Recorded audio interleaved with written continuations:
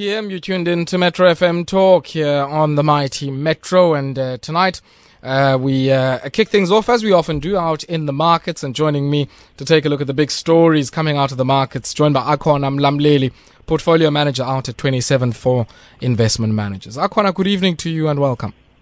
Good evening, Ayabong, and to the listeners this evening. How are you? I'm well, thank you. Can't complain. How are you? I'm good, thanks. Thanks for having me this evening. Good. Akona, let's maybe start out with some data coming out of the South African Reserve Bank. And I was quite surprised, to what degree many of the reports made quite the meal of this particular data print, of course, coming out of the Statement of Assets and Liabilities that comes through at the end of every month from the South African Reserve Bank. And the central bank suggesting that if one compares the 31st of December 2022 to the 31st of January 2023, so just 1 month, that we've seen our foreign exchange reserves increase by $863 million US dollars. Now, I did some maths there. That's around what? A few billions. I think it was around 15 billion or so. But if we take exchange rate at around 17 Rand and 69 cents now, what do you make of this? And I think for me, the big issue was it really isn't, I guess, any trading-related matters that have given rise to this, but has a lot to do with proceeds from borrowing activities.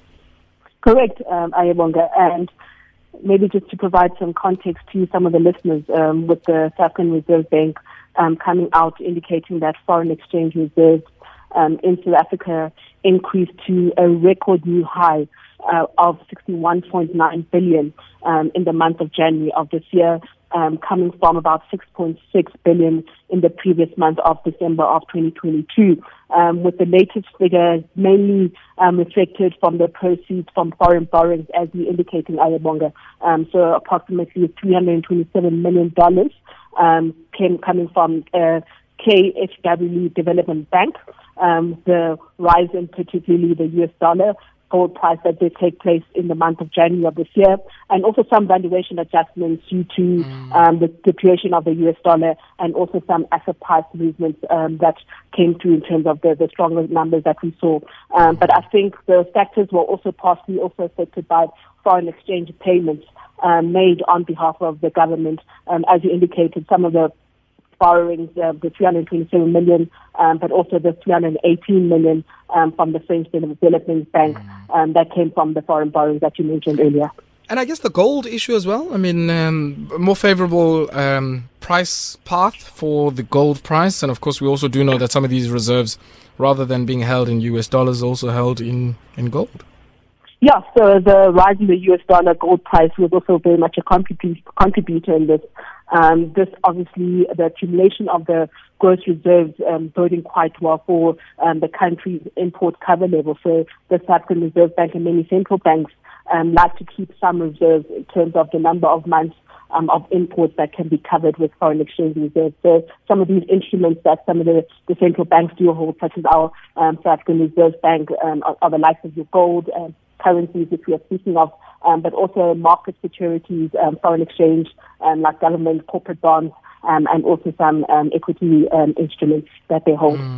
I guess the other question that that arises from data like this is, for the layperson on the street, it might be helpful when you talk about import cover to just talk about some of the big ticket items. What are some of the things month on month we would have to have some or enough reserves to cover by way of imports? Yeah, so, government obviously issues some bonds domestically, but also internationally. So having some currencies such as dollars and other currencies where international investors have bought some of our bonds with regards to government bonds and other fixed income instruments. So having some of reserves just to pay out should some of these bonds mature or come to maturity. So having some of these reserves just pay, but also in terms of exporting and importing, just having that capacity reserves for paying out some of these investments that have been made specifically in South Africa. Now, I guess the other element, and if we were to leave this particular story just for a second and head out to the mining sector, I was looking at some data earlier on today, which I think would be helpful for the benefit of some of our listeners. Yes, South Africa is a well-known mining destination globally, but so is that,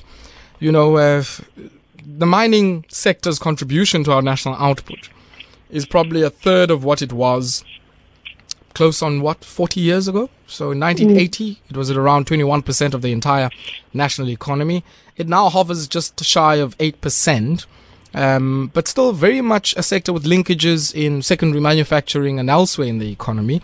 And in terms of lobbying efforts, still a very vocal sector, which is why when somebody like Neil Froneman says, well, we're on an investment strike and we're going to hold our fire, it's something worthy of sitting up and listening to, because they're one of the biggest diversified players, but also have a balance sheet and a checkbook that could really, by way of investment, I guess, get us closer to some of these national targets.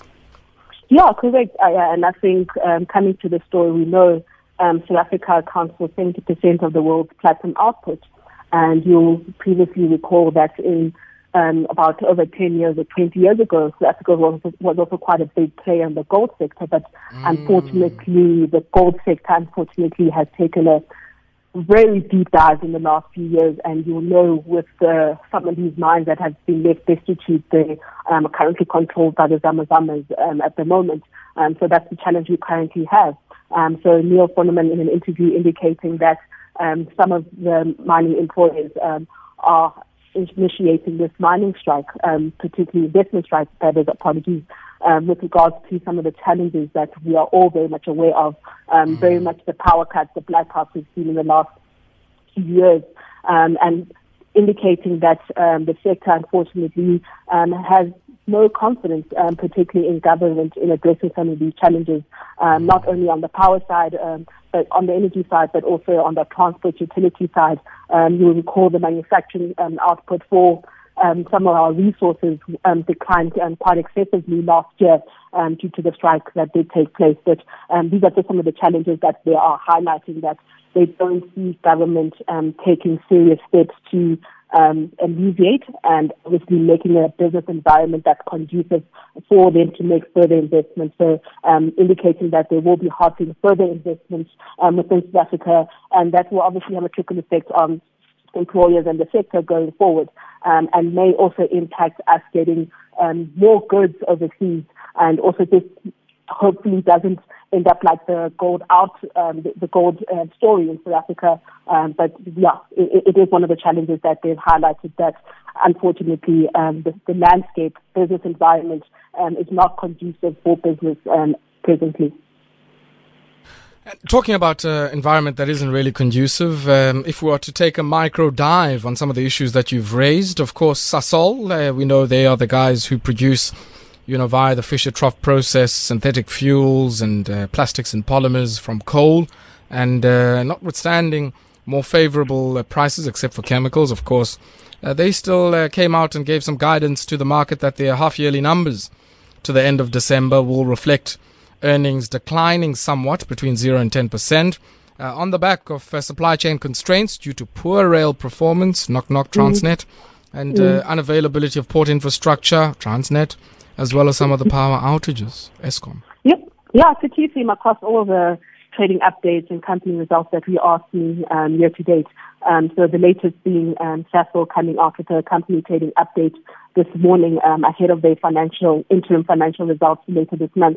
Coming out with some disappointing near-term and short-term long-term performance, particularly for the company, indicating that they expect the first half of 2023 profitability from operational challenges to take a knock on some of the performance, indicating the mining and logistic constraints that they currently have, but also the headwinds that we are all have spoken at length about, also indicating that they could further weigh on second half 2023 numbers, but indicating that the strike that did take place last year, where they had to declare force majeure on chemical exports, being one of the challenges that they faced last year. If you'll recall, they had to scale back on operations on certain plants in Secunda and Sasol due to the strike that did take place last year. But in terms of their numbers, Sasol expects earnings per share to come into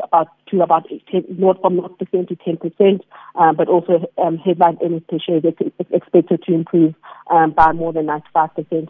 But they are highlighting just the key challenges that they are facing, particularly in the landscape that they're currently operating in. They also indicated some of the impairments that that company had to impair during the last 6 months to the end of December of 2022, indicating the company had to impair their Secunda complex liquid fuels unit by approximately 8.1 billion, this following adjustments of long-term price and cost assumptions in some of their numbers. But we will just hear in terms of later in this month when they come out with the interim financial results later this month, how these numbers will fare. Yeah. Look, I mean, I think the other element to this particular story is, to what degree, can the state intervene to deal with some of the additional cost pressures that come from finding alternatives? We're going to be talking about a story out in the dairy sector today, but it seems this issue of assisting firms and households to look for alternative energy sources is something that is also keeping the Commissioner of the Receiver of Revenue up at night, because he is saying, while a wealth tax might not be on the agenda, we're probably going to have to think about what incentives we give to firms and to households, to get off-grid solutions to their energy challenges.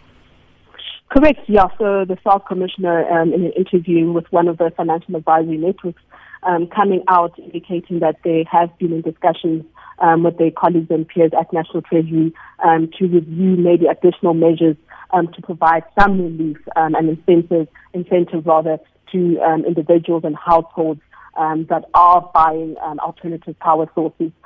So no clear direction in terms of where that will go, but these are just the discussions that the two particular divisions are having currently, which could provide or alleviate some pressures, particularly on the consumer. So if there was tax incentives or zero-rated, particularly on some of the products, some of the solar projects or solar resources, it could alleviate some pressures, particularly from the consumers that are able to afford. But we know it's not affordable for everybody, so we also need to be cognizant of that the majority will still be very much dependent on ESCOM for energy power.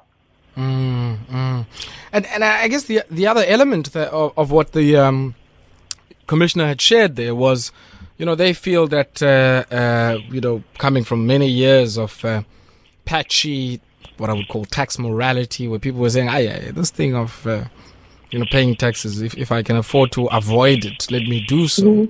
They're saying that there's a significant improvement in compliance, which is allowing them to, get more revenue coming in, which might offset some of the decline in commodity prices that we've seen and, collectible revenue from many of the mining firms. What do you make of that? This idea that we can and ought to do more in terms of encouraging greater compliance, because that is clearly yielding something, according to the Commissioner of the Receiver of Revenue.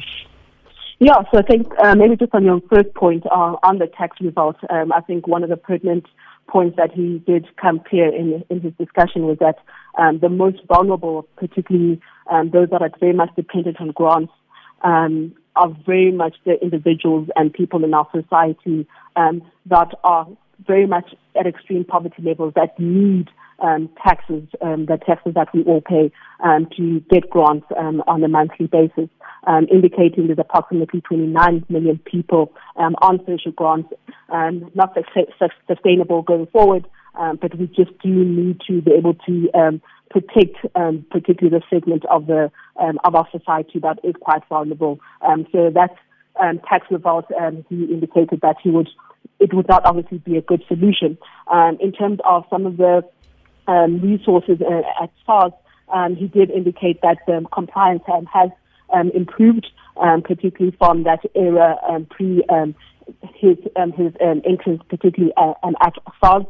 So they have made hires, but unfortunately, government doesn't pay as good as the private sector. So it is obviously quite a difficult getting key and skilled individuals at SARS. However, they have improved some of the compliance and some of the operations. But also highlighting, coming back to load shedding, it will have an impact, particularly with SARS and their ability to collect revenue. And also just some of the companies, many of the small companies, having closed down as a result of load shedding, and this could impact SARS going forward in terms of their collection, but indicating that he does not recommend people withhold taxes during this period, as SARS has taken the necessary steps to get additional efforts in getting all their money back, particularly from companies and those tax avoiders. Akona, always a pleasure catching up with you. Thank you very much for taking time out to speak to us. Thanks very much.